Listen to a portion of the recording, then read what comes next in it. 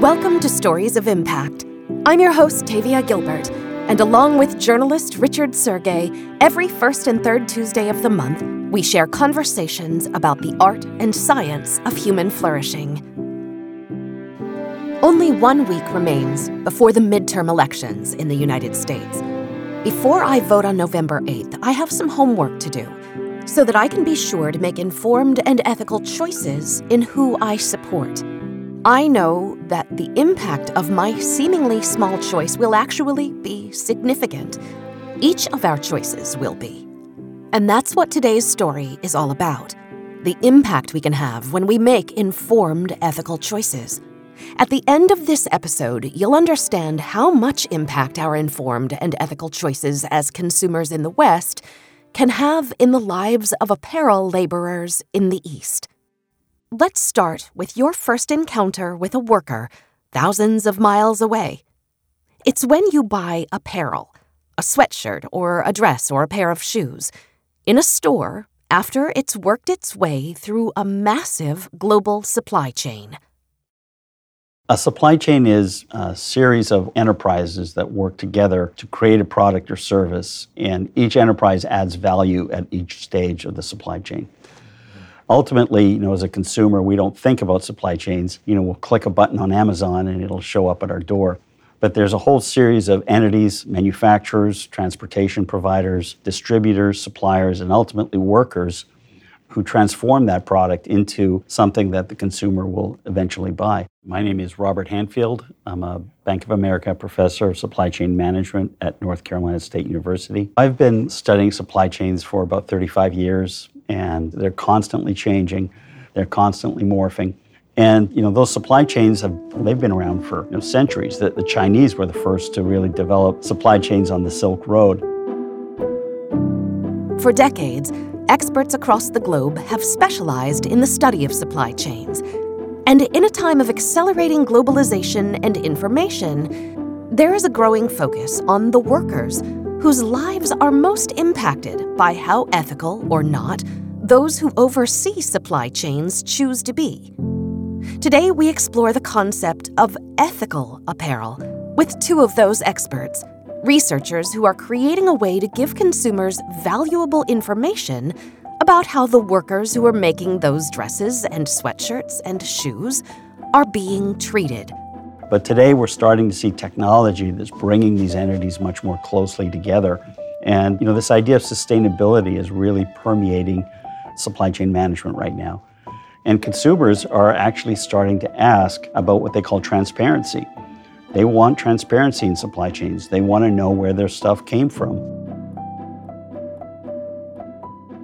Until international trade agreements radically opened up the labor market and shifted manufacturing overseas, the apparel American consumers historically purchased was produced close to home. But then everything changed.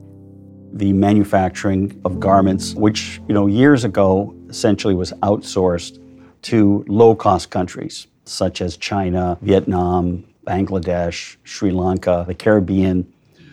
A lot of those garments used to be made here in the United States. A lot of them were made in New York City. They had their whole garment district there for a while. But as labor costs rose, labor arbitrage drove the production to these lower-cost countries. These countries that have low wages, they're often characterized by governments that kind of look the other way and really don't enforce the labor regulations and compliance regulations. And as such, the big brands are happy to use these countries and for a long time have been looking the other way. We've globalized our apparel industry all over the world. I think when that happened, people didn't really think about the human labor and the human rights aspect. And we're primarily focused on this area because I think that's where some of the more egregious kinds of problems have started to pop up. When globalization of the apparel industry first began, consumers may not have initially thought about human rights.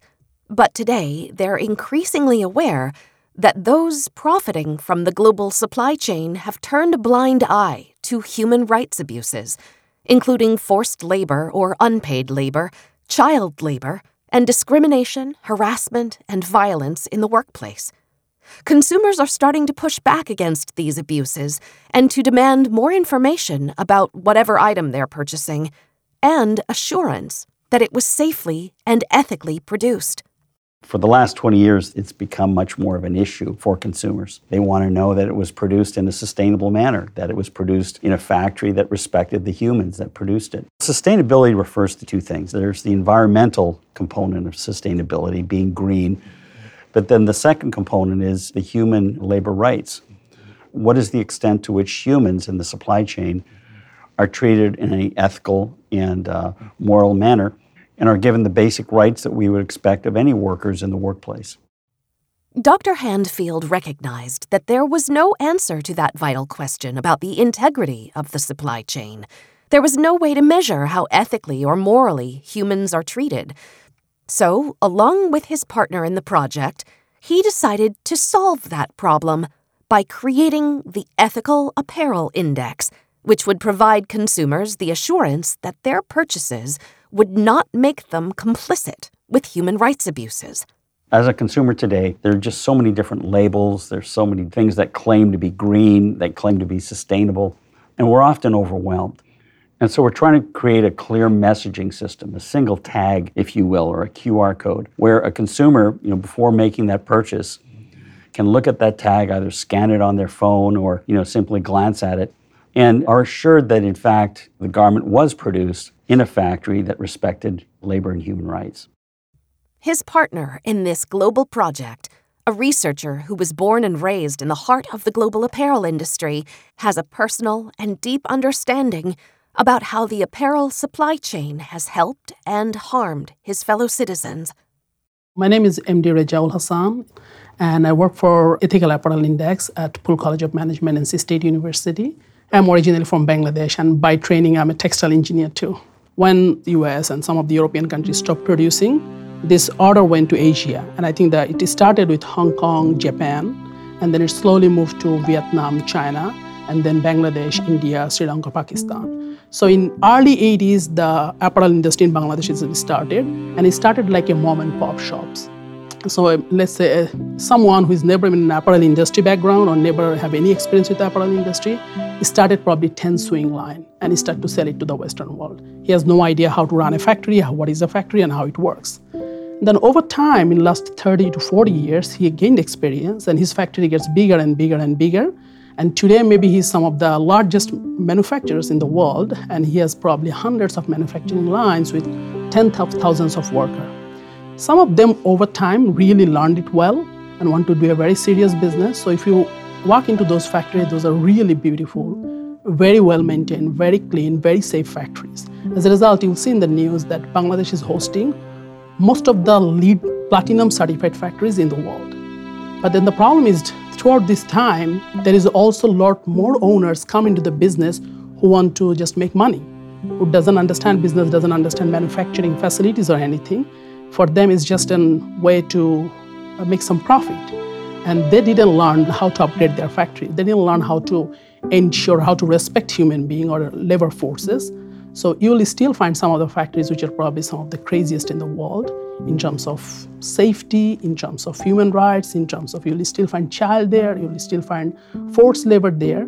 So in the same country, in Bangladesh, you'll find this whole spectrum where there's a fantastic factory, some of the world best, some are not so good, and some are most terrible.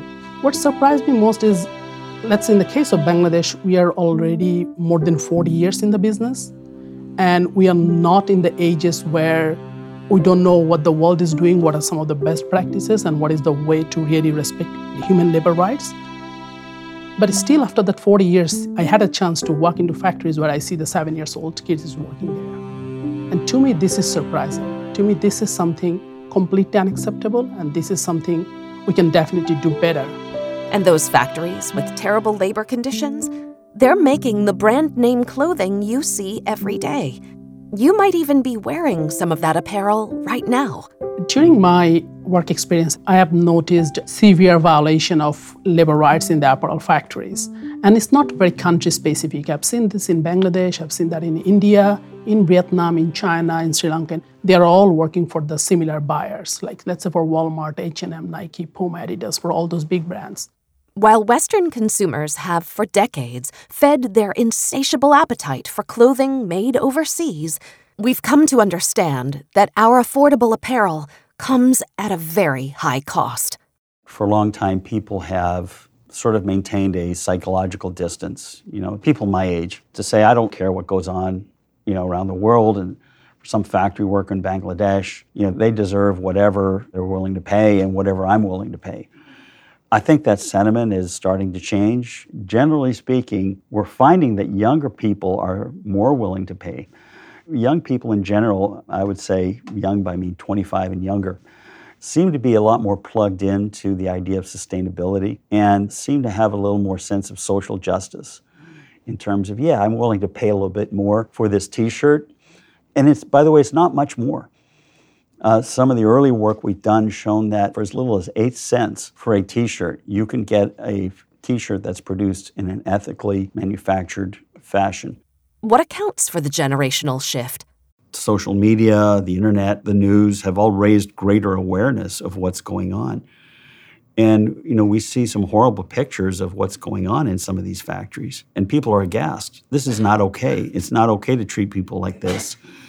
They're human beings, and we've got to treat them more as we would consider, our sons and daughters to be treated if they worked in these factories, or our neighbor, or our neighbor's kids. And so I think there's a greater sense of humanity. And I'm an optimist, and I believe that people want to do the right thing. More on that when we return in a moment. In an increasingly polarized and volatile world, a positive path forward is not always clear. The field of human flourishing provides insight into some of the world's most challenging issues by bringing together diverse scholars and applying rigorous science to understand how individuals, communities, and countries can flourish, even amid adversity. Join us November 29th and 30th for the virtual first annual Global Scientific Conference on Human Flourishing and participate in the dynamic conversation. To attend this can't-miss opportunity, register at humanflourishing.org.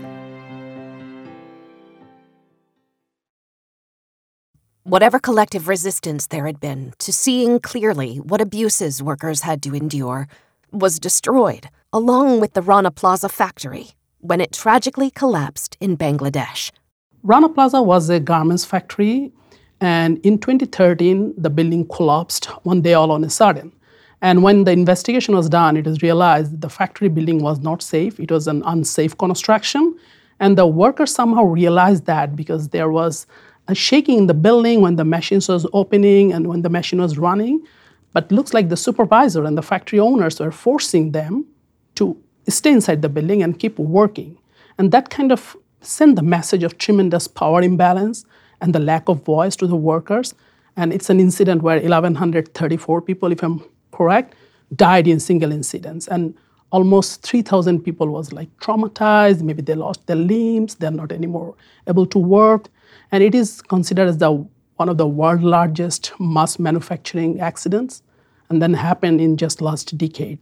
And when the investigation was done, it was found some of the largest retailer here in North America and Canada and European sites were sourcing from that factory, either directly or through a subcontracting unit. Right after that Rana Plaza incident, there was a huge media backlash, and of course, civil societies, the NGO, the watchdog, they're all really, really furious about the situation. But to be very honest, as a practitioner, I was not surprised. I was that time part of the industry.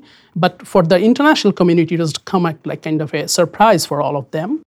The Rana Plaza collapse was so gruesome, so anguishing, and the images so impossible to ignore that it captured the world's attention and demanded international effort to put in place safeguards so that such a disaster would never happen again.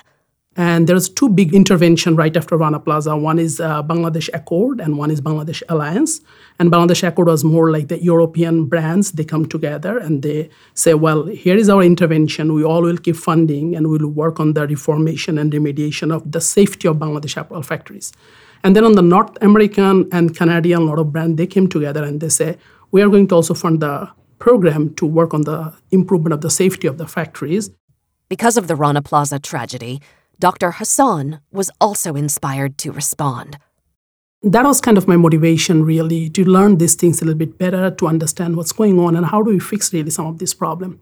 And I came here all the way to US to study here at NC State University because this is one of the largest school for textile and supply chain, and did my PhD. And during this PhD, I tried to deep down to some of those areas, why there is labor violation, how it is connected to pricing, how it is connected to business model.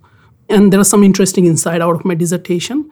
And we continue working actually through Rob and the team. And then we realize that one of the most powerful stakeholder in this ecosystem is really consumer and investor. And these days, since Rana Plaza, I would say, and since the emergence of social media and an immense amount of transparency through the social media, now you cannot hide a story that is happening in Bangladesh or in somewhere. It's getting here in a second. We think there is really a strong leverage point we can activate by informing our consumer and our investors what's going on in the apparel supply chain, what's going on inside a factory, and what's happening in the life of a worker. And that was some of the initial idea how we really come up with this ethical apparel index. The mission of the Ethical Apparel Index is around what I would call transparency and consumer choice. Our basic thesis is that given an option to purchase a garment produced in an ethical, sustainable manner, that consumers are willing to pay more to do so. By creating transparency, we're creating the ability of all of the parties in this extended supply chain to make decisions and to do the right thing. And we believe people will do the right things. To be clear, the Ethical Apparel Index isn't an audit of factory and human rights conditions. Factory assessments have been used for decades. But one challenge to transparency in the apparel industry is that the types of audits vary so widely. A brand might send an in-house team of auditors unannounced, and they'll spend several days doing a deep dive into the factory conditions, including interviews with workers.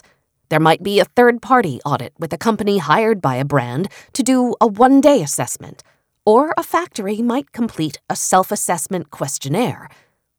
In addition to the variety of audits, there's another big challenge to factory transparency and safe, dignified working conditions for laborers: factory tiers. There are several tiers of factories in these countries in the apparel supply chain. If you look on the face value of all the tier 1 factories, where the largest apparel and footwear retailer or the brand in the Western has a direct business contract, you'll probably see some kind of okay labor rights situation. So tier 1 are the factories which making the garments or the final products, and they have a direct relationship with the brands and retailers. Again, in the face value, it looks like fair because all of these brands has their own auditing system in place, and they only do the business when the audit is passed. A lot of these tier 1 factories has a subcontracting unit, meaning I'm a factory owner, I take order from Walmart, H&M, Nike, and through the back door, I can pass it to a subcontracting factory, which doesn't have a direct relationship with the brand, but which is still producing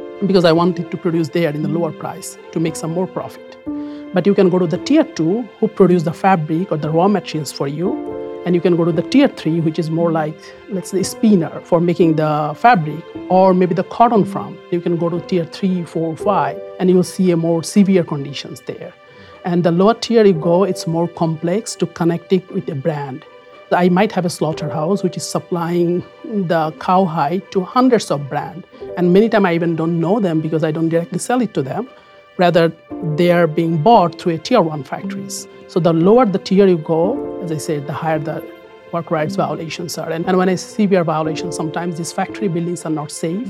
Sometimes the workers are not paid minimum wages. Sometimes there is enforced overtime. And when you look at Rana Plaza incidents, it was actually one of those subcontracting units. Rana Plaza is evidence of the danger that subcontracted laborers face, even when those subcontractors ultimately work for major brands that purport to do oversight through thorough audits. There were some garments in that building that belonged to major brands that had the brand label on it.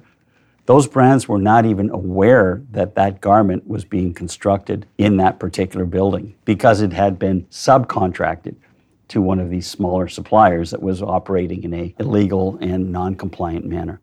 So Drs. Handfield and Hassan's Ethical Apparel Index is meant to answer the problem of countless kinds of audits and insecure, harmful, or deadly working conditions that are so prevalent throughout subcontractor relationships. We are not trying to create a new measurement scale. We are not trying to create a new audit standard. Rather, we are trying to take all the different audit out there. We are trying to extract those data and communicate through our index. What audit data does the index hope to make transparent to consumers? As of now, we come up with 9 different elements, and the elements are child labor, forced labor, wages, working hour, health and safety, disciplinary action, discrimination, freedom of association, and employee relationship. So the standard like child labor ensured that there is no children working in the factory, or there is no one working in the factory who is below a certain age group. In our case, it could be 14 to 18. We are not yet there to understand what will be the threshold. In some countries, children working is another income stream that can help feed the family. But generally, 14 is the cutoff. Any child below 14 is not allowed to work. For forced labor, it determines or it ensures that in a factory, there is no situation where a worker is working under a forced or pressurized situation. His documents is not confiscated, right? It's not a bonded labor. He's not under debt to work there. There are instances where people will be asked to turn over their passport and will have to work for 3 months and are given no option, and that's illegal and it's unethical. And then in wages, we at least want to ensure that the workers who are working in apparel factories are paid with a minimum wages, if not the living wages. And working hour there is an international convention what should be the working hour, and there are also debate in the apparel factories whether it should be 60, it should be 78, but we want to make sure that at least it's abide by the local law in terms of working hour. Freedom of association ensures that the factory worker at least has the right to join any group to represent them or represent their voices to the owner and to the whatever representative group that exists in that ecosystem, and they're not forced not to join. Many of the brands and factory owners don't want a union in their factory, but nevertheless, you still need to allow people the freedom to develop a union, and it's illegal to prevent people from associating together. And with the disciplinary action, you make sure that if there is a situation in a factory, the workers are not held against some unreasonable disciplinary action, right? I'm going to cut half of your salary because you did a mistake in the factory, that kind of situation. And discrimination is, we are not discriminating a regular female worker versus a pregnant worker. We are not discriminating someone based on race or color or whatever they believe politically or religiously, that kind of stuff. An environment that's free from harassment, sexual harassment, or bullying. Migrant workers are often a target of that. And very often they're illiterate, so you can hire them, maybe pay them less than the minimum wage, or require them to work on conditions that are not okay. And then health and safety is at minimum, it is that the factory building is safe, it's not going to collapse in their head, and the working condition is somehow safe. It's not going to make a worker run into an injury, like maybe they're having an accident or maybe there is not a right temperature for them to work on. You want to make sure that the environment that they're working in has fire extinguishers, it has access to restrooms, it has a fire escape. There's basic things that in that construction of that building that meets the minimum building codes, but also creates an environment where people have the basic elements that they need to be able to work in. An employee-employer relation is more like around the contract, because oftentimes we see the worker who are working in those factories doesn't have any official contract, so the owner can literally fire them at any moment without any compensation. So if there is a minimum contract put in place to make sure that there is a healthy relationship between the employer and the employee. Being able to accurately analyze those 9 ethical elements relies on the quality of the audit collecting data. And as we now understand, not every audit is equal. Even the audits that aim to be most rigorous cannot be assumed entirely accurate. The auditors described to us some of the challenges that occurred when they walk into a factory. They shared the fact that you really have to get to know the people. You have to spend time with them. You have to talk to them, the workers on the line. And very often they're coached. They don't want to tell you what's really going on, but it's about building trust. And to me, I think there's really a social element to all of this as well, which is, we have to be able to trust one another. We have to be able to share information with one another. And when we do that, then good things can come out of it. Like any other measurement, I think audit also has its own limitation, right? Many times the audit are not credible because maybe the auditors doesn't have the right experience, because maybe the auditor didn't spend enough time based on the relationship of the audit firm of that factory. There is always a noise there. So while we are completely aware of the limitation about the audit data, we think this is the most comprehensive and as of now probably the best measure of the factory situation, even if it's a snapshot. Doctors Hassan and Handfield hope that despite imperfections in the audits, analyzing audit data across the 9 ethical elements will one day enable investors, consumers, even the workers themselves to make informed decisions about whether they want to provide business financing, purchase an article of clothing, even accept an offer of employment. Through this ethical apparel index, we want to create a radical transparency. And when it's a radical transparency, we want the Western consumer and the investor community know exactly what is going on in the life of a worker inside a factory who is making our garments, our t-shirt, our dress, or our footwear.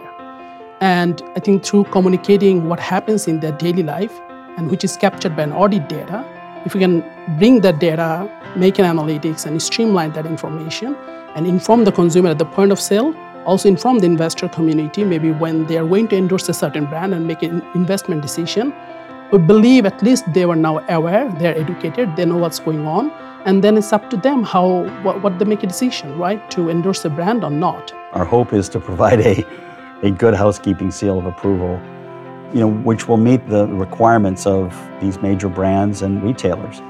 You really have multiple stakeholders. You have consumers, you have retailers, you have brands, you have manufacturers, and you have workers, of course. So we have to look at this whole ecosystem and say, well, how do we create information that's useful to all of them? And we think that a factory grade can be useful to workers. Workers can decide if they want to work in that factory or not. The dream, really our ultimate mission or vision, if you say, is one day we will be in a world where no brand who doesn't know what's going on in their supply chain, who doesn't endorse the ethical manufacturing, probably will not survive in the market. They have to change themselves. And if that happens, I think the workers they are working in those factories will be treated with much more respect, will be paid at least the minimum wages, will not be discriminated, will not have an unfortunate pay cut that would otherwise go to their mother treatment or their child education. So when that goes better and the workers are treated better, of course we will see a huge human flourish. Many of those people are making $100 and they have to work 12 to 16 hours a day. So they're the people who are really in a tough life and making the clothes for all of us, make us all look beautiful. And all they deserve, I think, a respect and a minimum standard of living. Educating the consumer is a hard game, right? But someone has to start and they have to start it from somewhere. Not only will the Ethical Apparel Index, or the EAI, promote transparency about the apparel industry, it will promote the truth. Post-Rana Plaza, I think everyone is trying to move in a direction that they are maintaining the communication with their consumer and they're actively trying to convince them that we stand for sustainability and we stands for ethical manufacturing or ethical standard. Now the problem is, like the financial industry, in the sustainability side, it's new. There is not a lot of regulations. Even regulators do not understand what is the right regulation to put there. As a result, there is a lot of greenwashing, right? That's where the brand need to do a better job, maybe through EAI, to say it's very data-driven.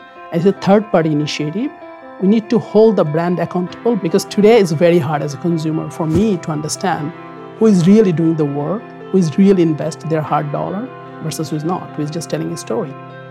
There is widespread support for the Ethical Apparel Index, and it comes from some unlikely players in the global apparel industry.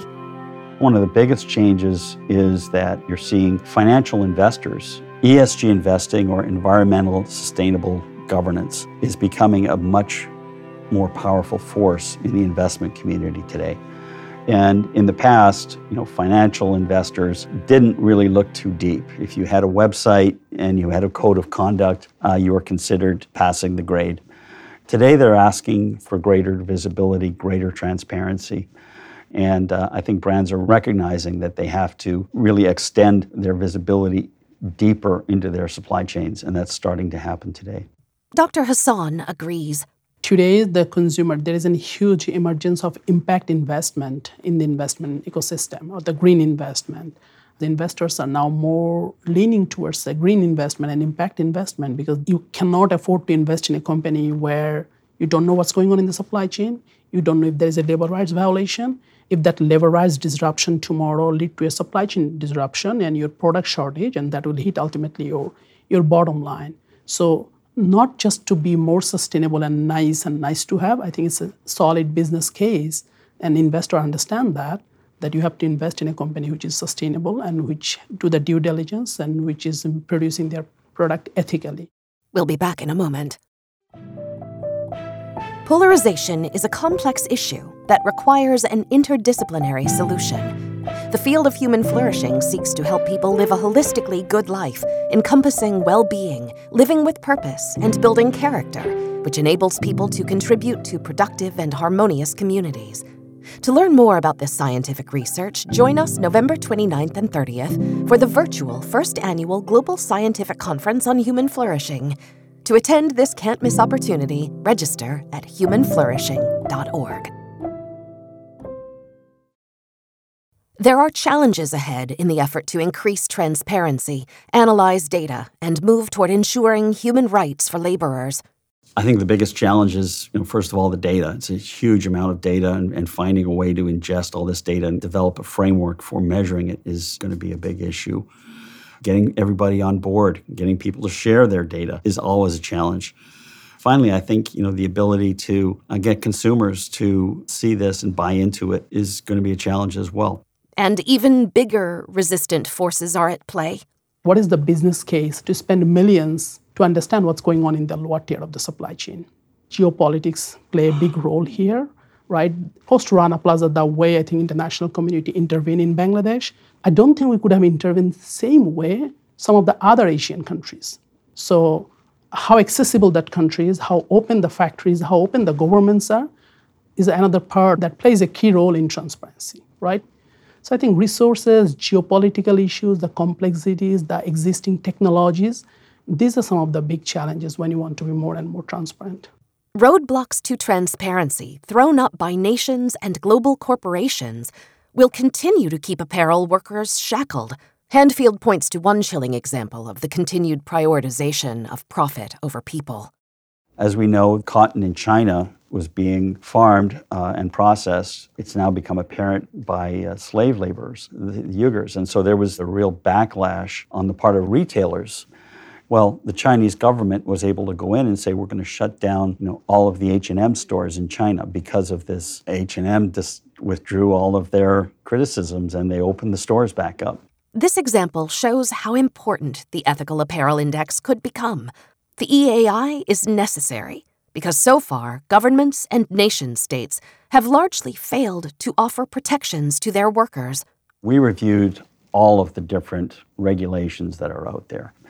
A lot of them stem back to the International Labor Organization, or ILO, which is part of the United Nations. And if you look at those regulations for the last 20, 30 years they've been around, and judge for yourself, they really haven't worked. I don't think we can rely on governments to regulate these problems away. It has to be a market-driven force. In the context of Bangladesh, India, Vietnam, China, and all the low-cost mass manufacturing countries, the local government doesn't want to put a high regulation because they want to keep it more welcoming to the international investment and international brand. The moment they raise the minimum wages, the moment they raise the environmental regulation, it becomes less attractive. They lose their competitive edge. They want to do right things, but they're always keeping the regulations as low as possible to support the local manufacturing and the owners and the international buyers. We believe in the power of the free market. And that's one of the fundamentals of the EAI, to say, let's activate our consumer, let's activate our investor, who are the most powerful agent in this entire ecosystem, and then let's see what happens. Let the brand convince the investor, let the brand convince the consumer that yes, we stand for ethical manufacturing. And then it's not a regulatory, it's more market-driven initiative. With the development of the EAI, citizens who care about the impact of their purchase or their investment We'll no longer have to wait for the slow gears of government regulation to catch up to a society that cares more than ever about sustainability, both environmental and human. We're kind of turning the model on its head. We say give consumers the freedom to be able to make that decision. It's a new idea that kind of underlies all of this, is the freedom of decisions and the freedom of individuals in the entire supply chain to do the right thing based on information that's available to them. And not only will the EAI offer consumers more power to make a difference with their dollars, it will provide a consumer-based regulation framework for scores of other industries that are equally dangerous and ambivalent about human rights. We are starting with the apparel and footwear industry, but the nature of apparel and footwear is very similar to some other low-cost mass manufacturing. If you look to the toy industry, if we look to some other maybe plastic industries, in some way I would say even light engineering industry, which is very labor intensive, which is very mass manufacturing, and which is all over Asia. So I'm saying in Bangladesh, if you go to an apparel factory and you see a labor rights violation, most likely the next factory which is producing plastic or a toys or a bicycle have a similar situation, because they are run probably sometime by the same group, like the same owner, or they're at least under the same regulatory body. If we are successful with this initiative in apparel and footwear space, this can definitely sparse and we can definitely extend it to the other industries. There remains much work ahead before the Ethical Apparel Index and its adaptations for other industries are ready to roll out to a global consumer audience. But Drs. Handfield and Hassan are committed to making it available to individual citizen consumers who are empathetic enough to recognize that they share hopes and dreams with workers worldwide. Well, I think every worker has the same basic goals. They want to be able to make a living. They want to be able to make enough to have a safe home, to be able to feed their families, to be able to send their kids to school. They're not looking for an excessive wage. They're looking for enough to live and to live a happy life. At the end of the day, I think this is really an important part of what the Templeton Foundation is trying to achieve as well, is to improve the lot of human beings, to make a better world. We hope that this effort will maybe play a role in helping to achieve that objective. The Stories of Impact podcast has offered me countless opportunities over the last few years to consider the strengths and limitations that are part of our Western culture. We in the West focus on ourselves as individuals to a degree that it moves beyond independence to an almost pathological rejection of community at times. But the flip side is that we recognize our power as individuals. We recognize the impact of our choices. We can make a positive impact in the lives of other human beings by making thoughtful decisions with our dollars. As we recognize that we are part of a global community and that all humans are striving for the same thing: safety, prosperity, peace, opportunity, and dignity. Thank you for being part of the Stories of Impact community. If you loved this episode, and if you love what you learn every other week, I'd really appreciate it if you'd help us grow our audience. As I've mentioned in past episodes, it's a scientific fact that most often podcasts are discovered through referral, when fans who love the show tell others about it. So please share the Stories of Impact podcast with other hopeful souls like yourself, so we can reach new listeners. And it makes a really big impact for us if you take a moment to give us a 5-star rating and leave a short review. You can always retweet us and share our Instagram and Facebook posts. And if you want to go back and listen to past episodes, you can find all of our conversations on your favorite podcast player or at storiesofimpact.org. This has been the Stories of Impact podcast with Richard Sergey and Tavia Gilbert. Written and produced by Talkbox Productions and Tavia Gilbert, with senior producer Katie Flood. Music by Alexander Filipiak. Mix and master by Kayla Elrod. Executive producer Michelle Cobb. The Stories of Impact podcast is generously supported by Templeton World Charity Foundation.